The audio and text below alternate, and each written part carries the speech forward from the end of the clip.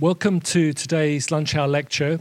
It gives me great pleasure to introduce our speaker today, Professor Sandro Olivo.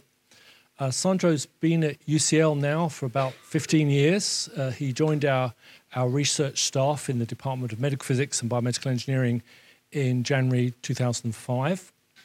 Prior to that, he did both his first degree in physics and his PhD in physics at the University of Trieste in Italy.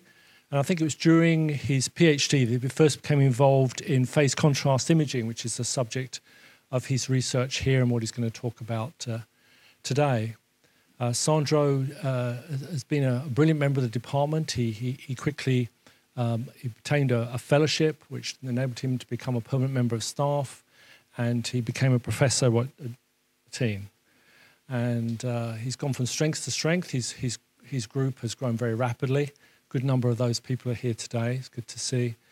And this year, in fact, just a month ago, he was awarded a very prestigious Royal Academy of Engineering Chair in Emerging Technologies, a very prestigious award. And there's only a few are awarded nationally each year. So well done, Sandro. So today he's going to be telling us about his exciting work in phase contrast imaging. So I introduce you now, Professor Olivo. Sandro. So, take an image like that. No, this is not working. So technology is against us. And turn it into an image like that. How can we do that? And before I even start, why should we bother? Now, people might tell you that X-rays are old stuff and maybe not so very important anymore. If they tell you that, tell them they're wrong. Yeah? X-rays are extremely important, and this is something that I show my students every year. So it's a bit old, the year from March 15 to March 16, but I'm updating it every year, and it doesn't really change. So in violet or blue or whatever that color is, you have X-ray procedures done by the NHS, and CT is actually separated, is the green down here. So you need to sum the green to the violet procedures, and you'll notice that there are at least 3 times as many as ultrasound and MRI, possibly ultrasound, MRI, and MRI combined. Yeah? So there's still the vast majority of examinations going on in the NHS and health agencies worldwide. But also, as well as medicine, X-rays are widely used in security scans. As you know, every time you go to the airport and you pass your bag through a scanner. Cultural heritage is based on X-rays, as Adam in the audience here knows very well. Material science, biology, and lots of other applications in industry and beyond. So X-rays are important. So if you do transform X-rays, the impact applies to a very large number of fields. So this is conventional radiology, and is something that you probably all know or are to some extent familiar with. And the idea is you've got something inside something else that you want to see, be that a tumor in tissue or an inclusion in a material that affects the performance of that material. So what happens is that if you're lucky and this guy here stops more X-rays than the surrounding background or fewer X-rays than the surrounding background, then you got some sort of signal. However, if the attenuation of what you want to see and the background are very similar, or if the detail that you want to see becomes very thin, then that thing will disappear and you won't be able to see it in your image anymore. Which is when you might want to use something different to try to detect it, which is this phase contrast imaging business, which I'll tell you about. So like any other part of the electromagnetic spectrum, visible light, radio waves, you name it, X-rays are waves. Waves do a number of different things when they travel through matter. And the part that interests us is that they change speed when they travel through different materials. So if you imagine a wave coming into your object as before, what happens is that they will go at a different speed in here than outside, and as a consequence, the wavefront is distorted. Imagine you're sitting on a beach, and there's a big spot of oil in front of you in the sea.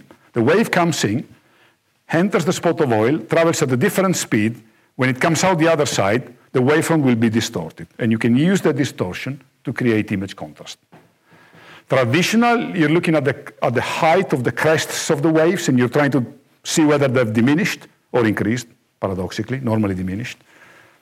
which you can do, but the difference might be very, very small. And you might be better off if you use the distortion in the wavefront instead.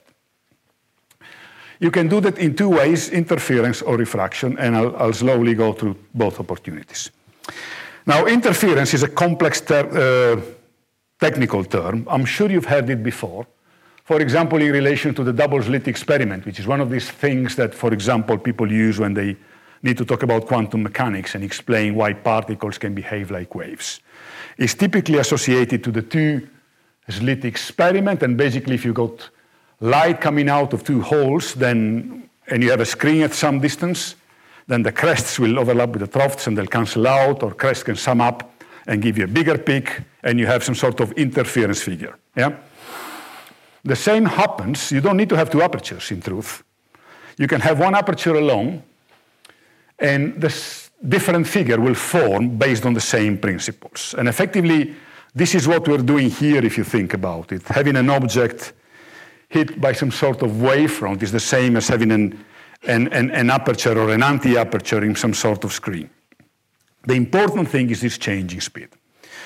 So this works, and if you want to use this approach, the generation of interference to create an image, you can do it, but the problem is you need a very special source, something like this.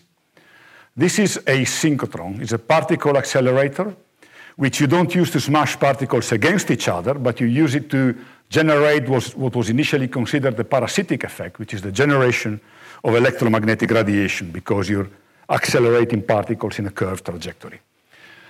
Now, this is the very big one in Oxfordshire called Diamond that you might have seen before. But actually, when I started, as Jem briefly alluded to in his introduction, I was doing the same thing here.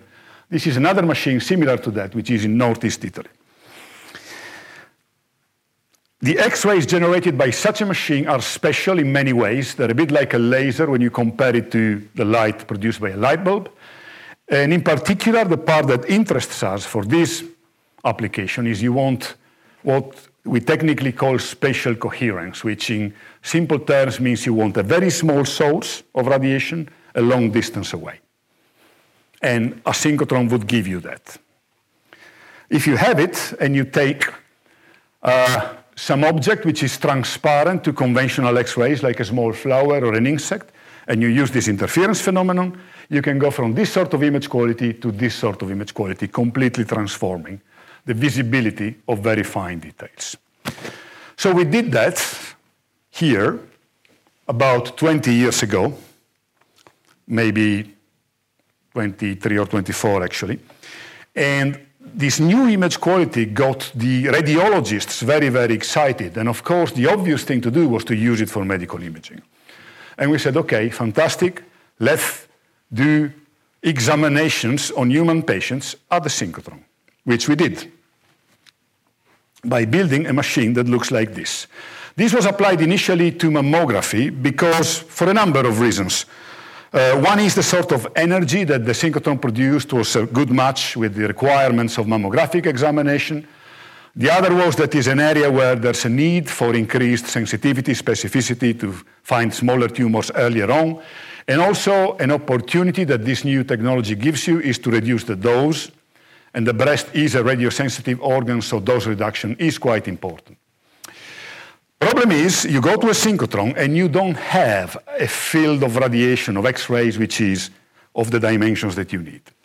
Because there's something that is inherent to whenever you accelerate a particle to relativistic velocities, the light that it generates is inherently collimated vertically. So what happens is that you go to this beautiful synchrotron, you get your beam of light coming out of it, and it's going to be vertically very, very narrow. It can be brought horizontally, and you can tune that pretty much as you like, but vertically, your radiation is bound to be narrow. So you're going to have a blade of radiation instead of a field. And the way you produce an image in those conditions is by scanning stuff through this blade, which is very easy if you want to scan this. You put it on a stage, and you just shift it through your beam of radiation, and you get your image.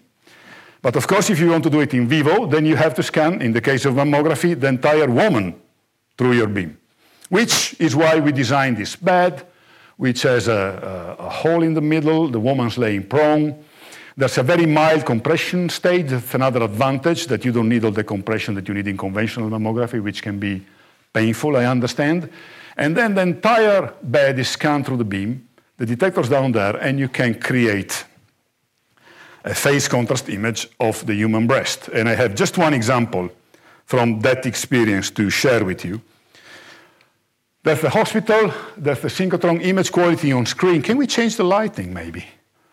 A little bit, so that we can... Technician disappeared. Don't know how to do it myself. I hope you can still see. I'm zooming in on this part in the middle here, which is a cyst, so it's a benign formation. I didn't want to show you anything too nasty. And hopefully you can see the delineation of this thing is much clearer here. But also if you look more carefully, you start to see things like these small calcifications up here, little cluster here, more calcifications there, very many details, and also the tissue itself is much better resolved here than there. So this works very well. We have been doing about 100 patients, and the results are excellent. But that's when I thought, okay, this is bringing the patients into the synchrotron, which is a very limited way of approaching the problem, because you will only be able to do however many patients, and you'll never have a synchrotron in every hospital. Which is when I realized that I wanted to do the opposite. I wanted to take the technology out of the synchrotron and into a system that could be installed in a hospital, in industry, wherever you need it. What's the problem? Okay, I told you briefly that we go to the synchrotron because it gives you this spatial coherence. It gives you this very small focal spot, very small source, very far away from where you put your object that you want to image.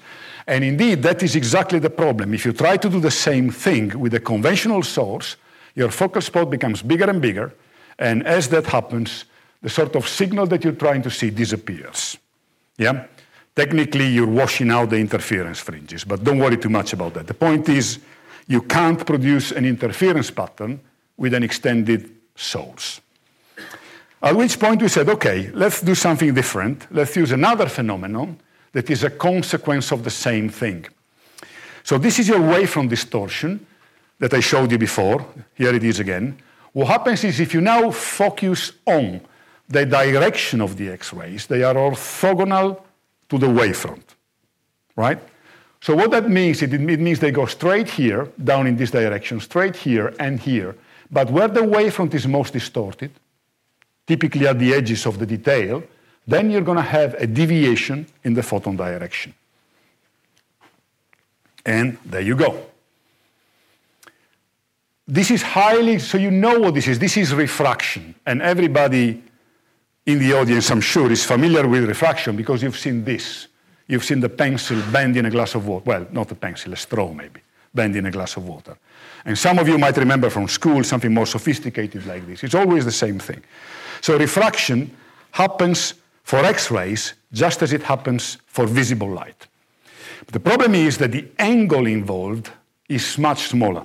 The wavelength of X-rays, the length of the oscillation is about 10,000 times smaller than the oscillation in visible light, and therefore the refraction angles also become roughly 10,000 times smaller. The result is an angle which is called a microradian, and a microradian is the angle subtended by a millimeter, something like this, if you place it a kilometer away. So it's a very small angle indeed. So you have to create some sort of mechanism that enables you to pick up angular deviations on the order of the microradian, and then you're in business and you can do phase contrast imaging.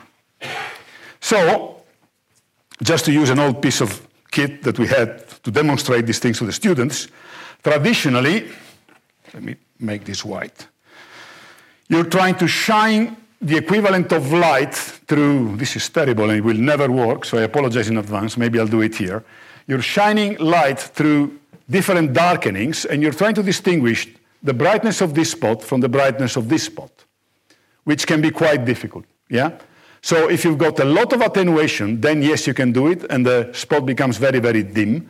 But if you don't have a lot of attenuation, then this spot looks very similar to this. What we are doing, on the other hand, is shining the same light through interfaces between objects, and then what happens if you have a massive deviation of the spot. Yeah? So that's the diffraction that I talked about.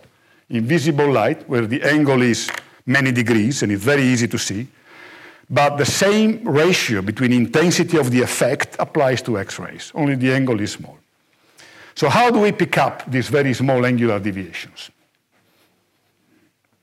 One way, there's many ways, but the one we use is to shape our beam in a very defined dimensions. So this blue thing here is the beam, and hit the edge of some sort of sensing mechanism, which is what we would call a radiation detector or an X-ray detector. Yeah? We shape the beam, hit the edge. Then if I have an object in the beam that deflects my beam, for example, upwards, then all of a sudden, my X-rays that were to some extent counted by the detector will miss it. And I'm going to lose my counts. And if the object is placed in the opposite direction, so that the deviation is downwards instead of upwards, then more X-rays will hit the detector and I will increase my number of counts.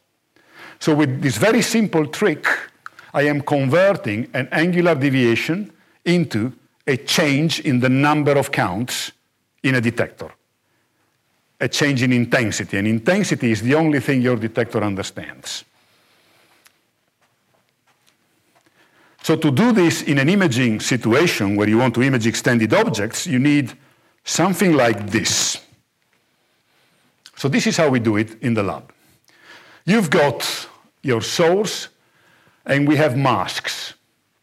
We place a mask before the sample that we want to image, and then we place another mask on a detector, which is now an area detector, so I can take an image of a full object in one go. So what happens is that the pre-sample mask splits the beam into a plurality of what we call beamlets. And then every beamlet hits an edge on the mask, which is placed on the detector.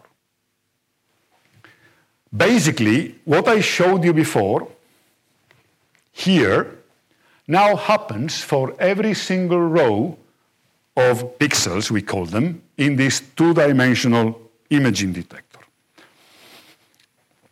And when I have my object, for example, this beamlet hits one edge of the object, is deflected upwards because of refraction, and this pixel will instantly count more photons. And the opposite occurs on the other side. This beamlet is deviated downwards. Instead of half of it hitting the pixel, it will completely hit the solid part of the mask, be absorbed, not be counted of the detector, and then I'm going to have a signal that looks like this. An increase in the number of counts on one side and a decrease in the number of counts on the other side. I don't need attenuation.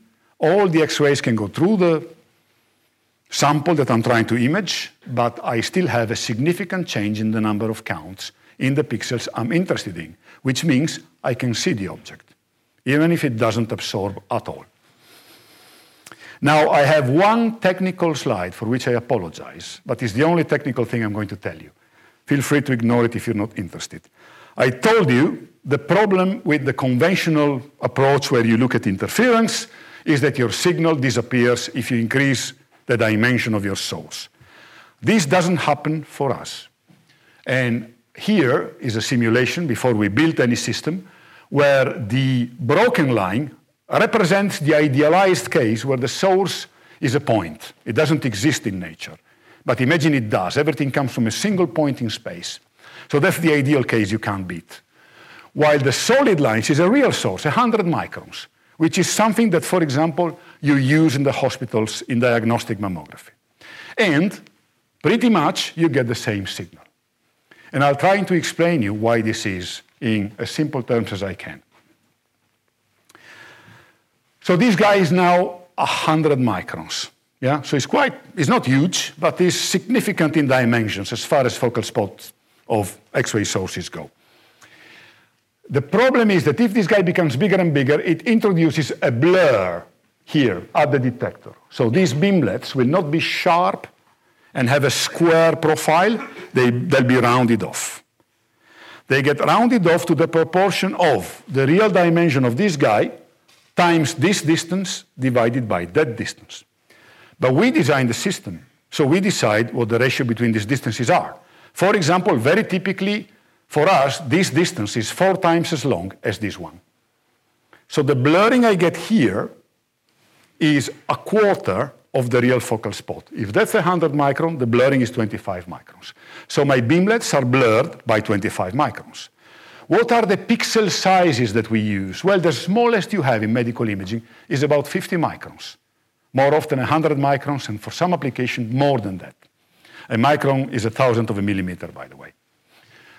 So if this becomes broadened by 25 microns, so long as my pixel is bigger than that, I still keep my beamlet separated, and I don't care. It still works. The difference is that instead of having a profile which is square, they get a bit rounded off.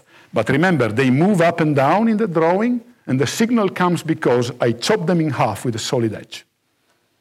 So if they're perfectly flat and square, or a bit rounded off, and I chop them in half and they move, I get the same signal. Yeah? By which I hope I have sort of explained to you why these two signals are so similar in our case. Okay, once you're convinced yourself that that is the case, then you can invest some money in trying to build some sort of prototype. So that's a design with a source, a mask, a sample, another mask, a detector, and this is the real thing that we have in the lab, or one of the systems that we have in the lab. And it's the same, the source, one mask, the sample, the other mask, the detector. Now we've got 3 or 4 of these things going at all times. You have the system, you've built it, you can test it, and here's the beetle that you've seen before, right? So the interesting thing here is that you zoom in to this beetle, and you see stuff that you would never expect to see with conventional X-rays. For example, I hope you can see from there the hairs on the leg. So these are very minute. They're made of carbon mostly. They're very low absorption. There's no way you can see anything like that using X-ray attenuation because they don't stop X-rays. They're not absorbing almost any of your X-rays. You do see them because of these refraction effects, which are a manifestation of a phase change, the different speed. So people were used to see these things at synchrotrons, Diamond and Electra and the big machines I showed you before. By the way, those machines, if you've never seen one, they're roughly as big as a football stadium, and they cost about 150 million to build. While the machine I just showed you is about 1.5 meters, and it costs 300,000 to 400,000 pounds to build. How much? 300,000 to 400,000. This is our prototype. If they become manufactured on a much bigger scale, then the cost would go down accordingly. So applications, we started from mammography. I'll go back to mammography, and this is a specimen. It's not in vivo yet, where there is a big tumor in tissue. And one thing that doctors want to see is microcalcifications that are a typical indicator of the early stages of formation of a tumor. And by and large, the rule is that if there's a few of them and they are round and regular in shape, you're looking at something which is benign. While if they're clustered, there's many of them in a cluster and they're very irregular in their edges, then the formation is most likely to be malignant. So this is the hospital image of the specimen, and it could go either way. But when we run it through our system, then you see all of a sudden that actually it's not only these 1, 2, 3, 4, 5 big calcium deposits that you have, but there's much more going on. There's a constellation of very small, clustered, and indeed irregular calcifications there, which are indeed the signs of a malignant tumor. Another example still in mammography is the detection of thin tumor strands. Very often you've got these sort of thin strands along which the tumor can propagate, walk, and reach other parts of the body. And these are very difficult to see in the conventional image, but I think you can see them quite well in our phase contrast image. And indeed, this is inspired one of the main projects that we're running at the moment, which I hope I'll have time to tell you more about later. Another thing we can see is cartilage. Cartilage is invisible to conventional X-rays, and people use MRI instead, which is great. MRI is a fantastic technology, but is expensive.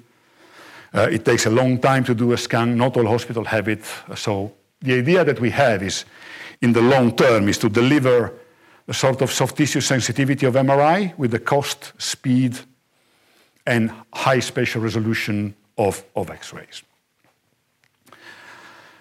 So this is part A, and now I'll tell you a couple more things which are a bit more technical, and then I'll show you how these additional findings enabled us to develop new applications.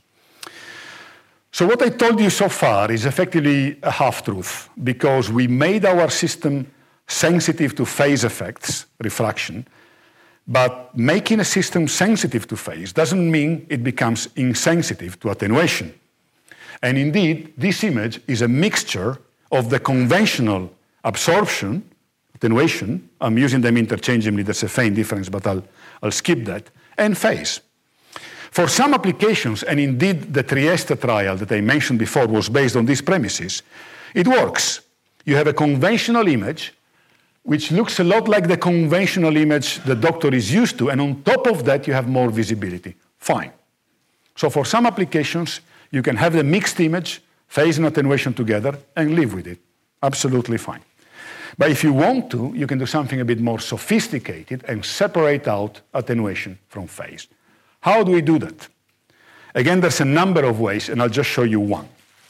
You could take two separate images of your specimen while displacing your pre-sample mask in such a way that image number one, you hit the top part of the septa in the detector mask. Image number two, you shift it downwards just a little bit, and then you take another image and you hit the other side. By doing this, you're switching your phase signal, refraction signal, because here, if you deviate upwards, you count more, and if you deviate downwards, you count less. And here, the opposite occurs. If you deviate upwards, you count more. You deviate upwards, you count less. Deviate downwards, you count more. So these are the profiles, red and blue, to show you that the image switches orientation. Of course, attenuation doesn't care about that, so it stays the same. So apart from a number of physical constants that you need to get the physics right, long story short is you sum them and you cancel out phase and you're stuck with attenuation, and you subtract them, you get rid of attenuation and you have phase.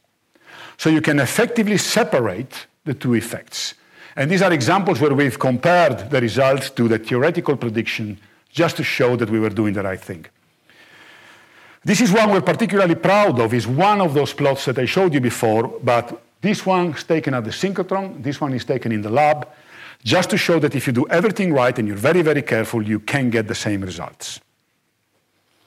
Now you have two images.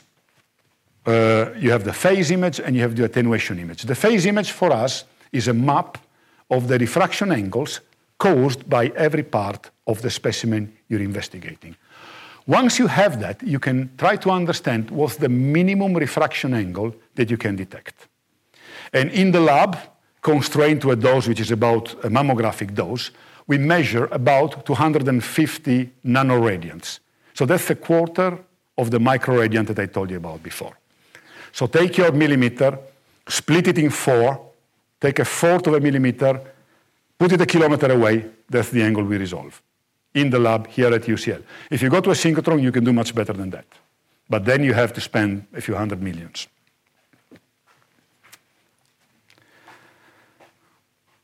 So this is now 2/3 of a story. There's one more thing that I'll mention, which was developed by Marco, sitting somewhere over there, which is there's a third effect that happens at the same time, or can happen at the same time, and can also be separated.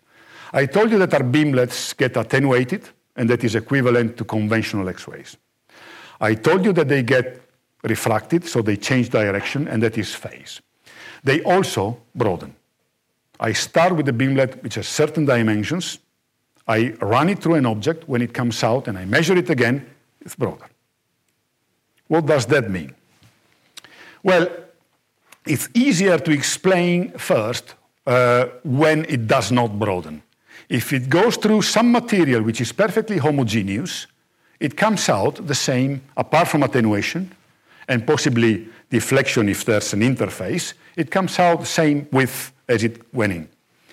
But if your specimen is very inhomogeneous on a microscopic scale, and I mean smaller than the pixel. Remember, I told you our pixels are 50 microns, 100 microns, maybe 200 microns. So if there's stuff going on a scale which is like a micron or less, then I won't be able to see that because my pixel is too big. However, what happens is that, imagine that then my matter, be it tissue or be it whatever, is made by multiple speckles of matter stuck together, like here. Every one of these guys will refract at the edges, but I won't be able to resolve it because my pixel is too big. But what happens is that every one of these guys will send X-rays in all possible directions, and the global effect of that is a broadening. So I can measure the amount of broadening and relate it back to how much is going on in my tissue on a microscopic scale. It's a global measurement, it's not a specific resolved measurement, but it carries a lot of information. Hopefully better understood with an example. Microbubbles. People use microbubbles as a contrast agent in ultrasound. They don't use it for X-rays. If you had a pixel which is infinitely small, 1 micron or less, you would get an image of the microbubbles that looks like this. But you don't. Your pixel is big. It's as big as this. So you're going to capture a lot of them all together in one element of your image, and they'll all get confused together and they'll disappear. And indeed, if you have a vial with bubbles and a vial without bubbles and you take a conventional image, they look exactly the same. These bubbles are very small. They're not enough to create a change in attenuation. But if you take this, what we call a dark field image, we measure the broadening, then the vial with bubbles shines up. Because every one of these little guys will refract the X-rays at the edges, and if I measure the broadening of the beam, then I will see something different compared to the beam that went into the specimen. So the pixel here is not how many X-rays I have detected, it is how broad is the beam after it went through the specimen. So I know that the bubbles are there, and by measuring this brightness, I can also tell you how many bubbles per unit volume are there, even though I'm not able to see them one by one. And this is very useful in a number of applications. But before I show you applications, let me try to convince you that the signal that I get from this additional channel is complementary. Now, this is bamboo wood, which is a beautiful natural composite. Yeah? If you take a toothpick and you take a micro-CT, a microtomography, inside you'll see something like this. So here you have your attenuation, phase, and this new channel I told you about, this dark field. And if you combine them all together on a color scale, red for absorption, conventional, blue for refraction, phase changes, and green for dark field, which we also call ultra-small angle scattering, just to confuse things a bit more, but that's just internally. Then you'll notice that the different colors come out of different parts of the sample. For example, green, red is where you have bulky stuff that stops X-rays. Blue comes at interfaces, where you have a transition between one material type, one density, and another. And green is in other areas where there's nothing too evident going on, but what it tells you is that there is structure there, that piece of matter on a microscopic scale is not uniform, is texture in some shape or form. So you know that there is stuff going on a scale that you cannot resolve. And for example, if you take an image of an impact in a composite material is a modern type of material which is made by overlapping carbon fibers, clots of carbon fiber, for example, in different orientations in a resin. And this is oversimplifying, of course, it's more sophisticated than that. And it's very important because, for example, 50% of a modern aeroplane is made of composite materials. So it's a very important material, very difficult to test, especially after impact damage. So you take a panel of this carbon reinforced plastic and you hit it with a bullet. Say it's a nose cone of a train and it's hit by a small rock. How do you know whether that impact has created damage or not? You take a conventional image and it's very difficult to see. You take a phase contrast image and things get a bit better. You start to see what's going on there because you're creating interfaces. But with this dark field stuff, you really see the extent of the damage, how big it is and where it goes. Because what happens is that the impact has created very many micro cracks in the material on a microscopic scale, which are very difficult to resolve because they're very, very small. But a uniform matrix has become non-uniform because of the many cracks. And this shines up in your dark field image. Yes, 5 minutes, so I'll have to cut it short. The other thing this is very good at is finding explosives, because they seem to have a microstructure that is different from that of non-thread materials. So this is a simulation of a bug with an explosive attenuation phase and dark field. The beauty is you have multiple type of images which you can combine together. So you can attack the problem from different directions. You put everything in a plot, and not only do you have the attenuation of different materials, which is the same in many cases, but you have this other channel that separates out things much better. Here we've got marzipan and one of the explosives, which I'm afraid I can't tell you what it is, and they sort of overlap, so they still are indistinguishable, but what I can do is I can play another trick and resolve, for example, the energy of the X-rays, so I have an additional dimension to my plot, and then I can separate out also marzipan from the nasty guys. And finally, very quickly, 5 minutes to tell you that what I showed you so far was planar images in 2D, but the same applies to 3D imaging, or computed tomography if you want. And this is one of the early images where we show that we really resolve, this is an esophagus, we show that we really resolve the different soft tissues, one from the other.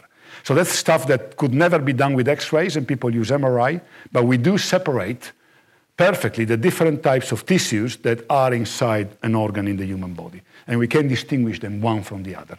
This is the gold standard done at the synchrotron, and we've repeated the experiment in the lab. I would probably argue the image quality is not exactly the same, but we still recognize all the tissues that we need to recognize. We also have lots of resolution if we want to, because the apertures, we can use the apertures in the mask, play with them to increase the resolution. This is coffee powder, a CT of coffee powder. Why do we do that? Well, to test the resolution. We saw this structure and we wondered whether it was an artifact. So we took one single grain of coffee. This is not the bean. This is after you've ground it, so 0.5 millimeter. Stuck it in an electron microscope and saw that this stuff is real. So we really do resolve it. So that's quite important, because you can make applications where you see the striations in the muscles of the heart, but also we can try to do digital histology. We can try to look at biopsies using X-rays instead of slicing them, embedding them, and looking at them through a microscope, which might give us the possibility one day to image them in real time when they're taken out of the patient and be able to tell right away whether there's a problem or not. So one angle on it is resolution, the other angle on it is speed. So what I could do, and that's the last thing I'm going to show you, is say, forget about the very high res. What I want to do is go as fast as I can, do a CT in minutes. This opens up new possibilities. So we've focused on that for quite a while, and this really is the last thing I'm going to show you. And we managed to create an image in about 3 minutes, which is a record for phase contrast with a laboratory system. So this heart is not as good as this one, which is the high-res one, which takes hours, but has the advantage of being done in 3 minutes. If I can do imaging in 3D in a few minutes, then I open a new application area, which is intraoperative imaging. And we have a big welcome project underway on this, which a few people in this room are involved. We've compacted the system because we want to really create something that can be deployed in a hospital, and we started to create images that look like this one. So I'll just tell you what this problem is about, and then I'll stop and take a few questions if there's any. Intraoperative imaging, for example, in breast operations, there are other applications. Let's focus on breast for a couple of minutes. Luckily, these days, breast operations are not mastectomies anymore, in a vast majority of the cases.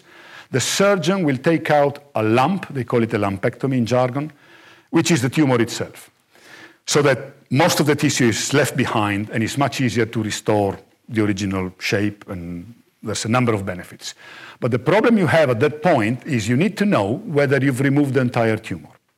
In other words, you have to make sure that the margins, or whatever you've taken out, are clear. And the way you do this at the moment is you send this to the pathology lab and you get an answer in 2 to 3 weeks. Now, if you do find something, that's terrible because you have to call the woman back and tell them that they need to have a second operation. So this is a massive impact on the population, of course, because of the anxiety it produces. And also it has costs for the NHS because of the number of reoperations. So the idea here is if we can scan that specimen in real time and be able to tell whether the margins are clear or not, then we will reduce significantly the number of reoperations. So this is what they do at the moment, and this is our image, where this is the tumor, and this is, for example, an involved margin. And all of this was confirmed by the histology that we've taken after. So what we're trying to do here is almost to replace histology and being able to do it in real time in the operating theater while the patient is still asleep on the operating table so that we can intervene and solve the problem and not have to have reoperations. I think I've run out of time, haven't I? So, yeah? Okay, so I think this gives you a good cross-section. By the way, this is the machine that will do all this in breast operations that we should deploy in a hospital before the end of November. Similar applications in the esophagus, and this is the same example as before, but in 3D. So I'll skip the conclusions, which are boring, and what I really want to do is thank the group, the funders, and most of all, you all for putting up with me for 40 minutes or so. Thank you very much for listening.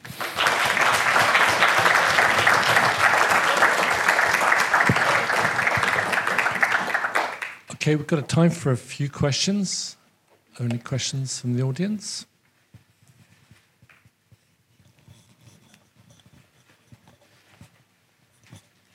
Hi, Sandro. Thank you for the really nice talk. What is the resolution that you can get on the dark field? My point is, do you have idea how fine can be the particles so you can be able to distinguish? I'm saying you don't need to see the particles, but just see that you get a different signal there. Yes, so that is a function of it's a bit of a technical question. It's a function of the resolution of my imaging system. So say the resolution is 50 microns, yeah? So long as the details have 50 microns, they appear in the normal channels, attenuation or phase. When they become smaller than that, they switch and they get transferred into this channel.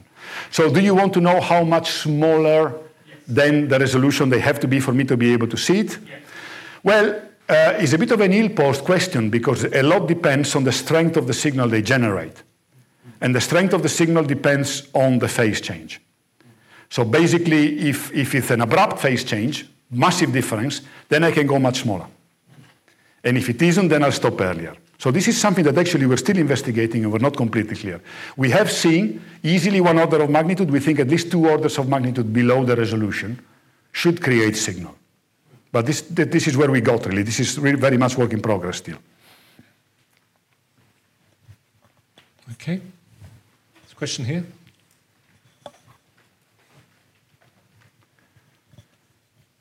Thank you very much. When will we see one of these machines of yours in each of the hospitals around the UK? Okay, so as I said, this one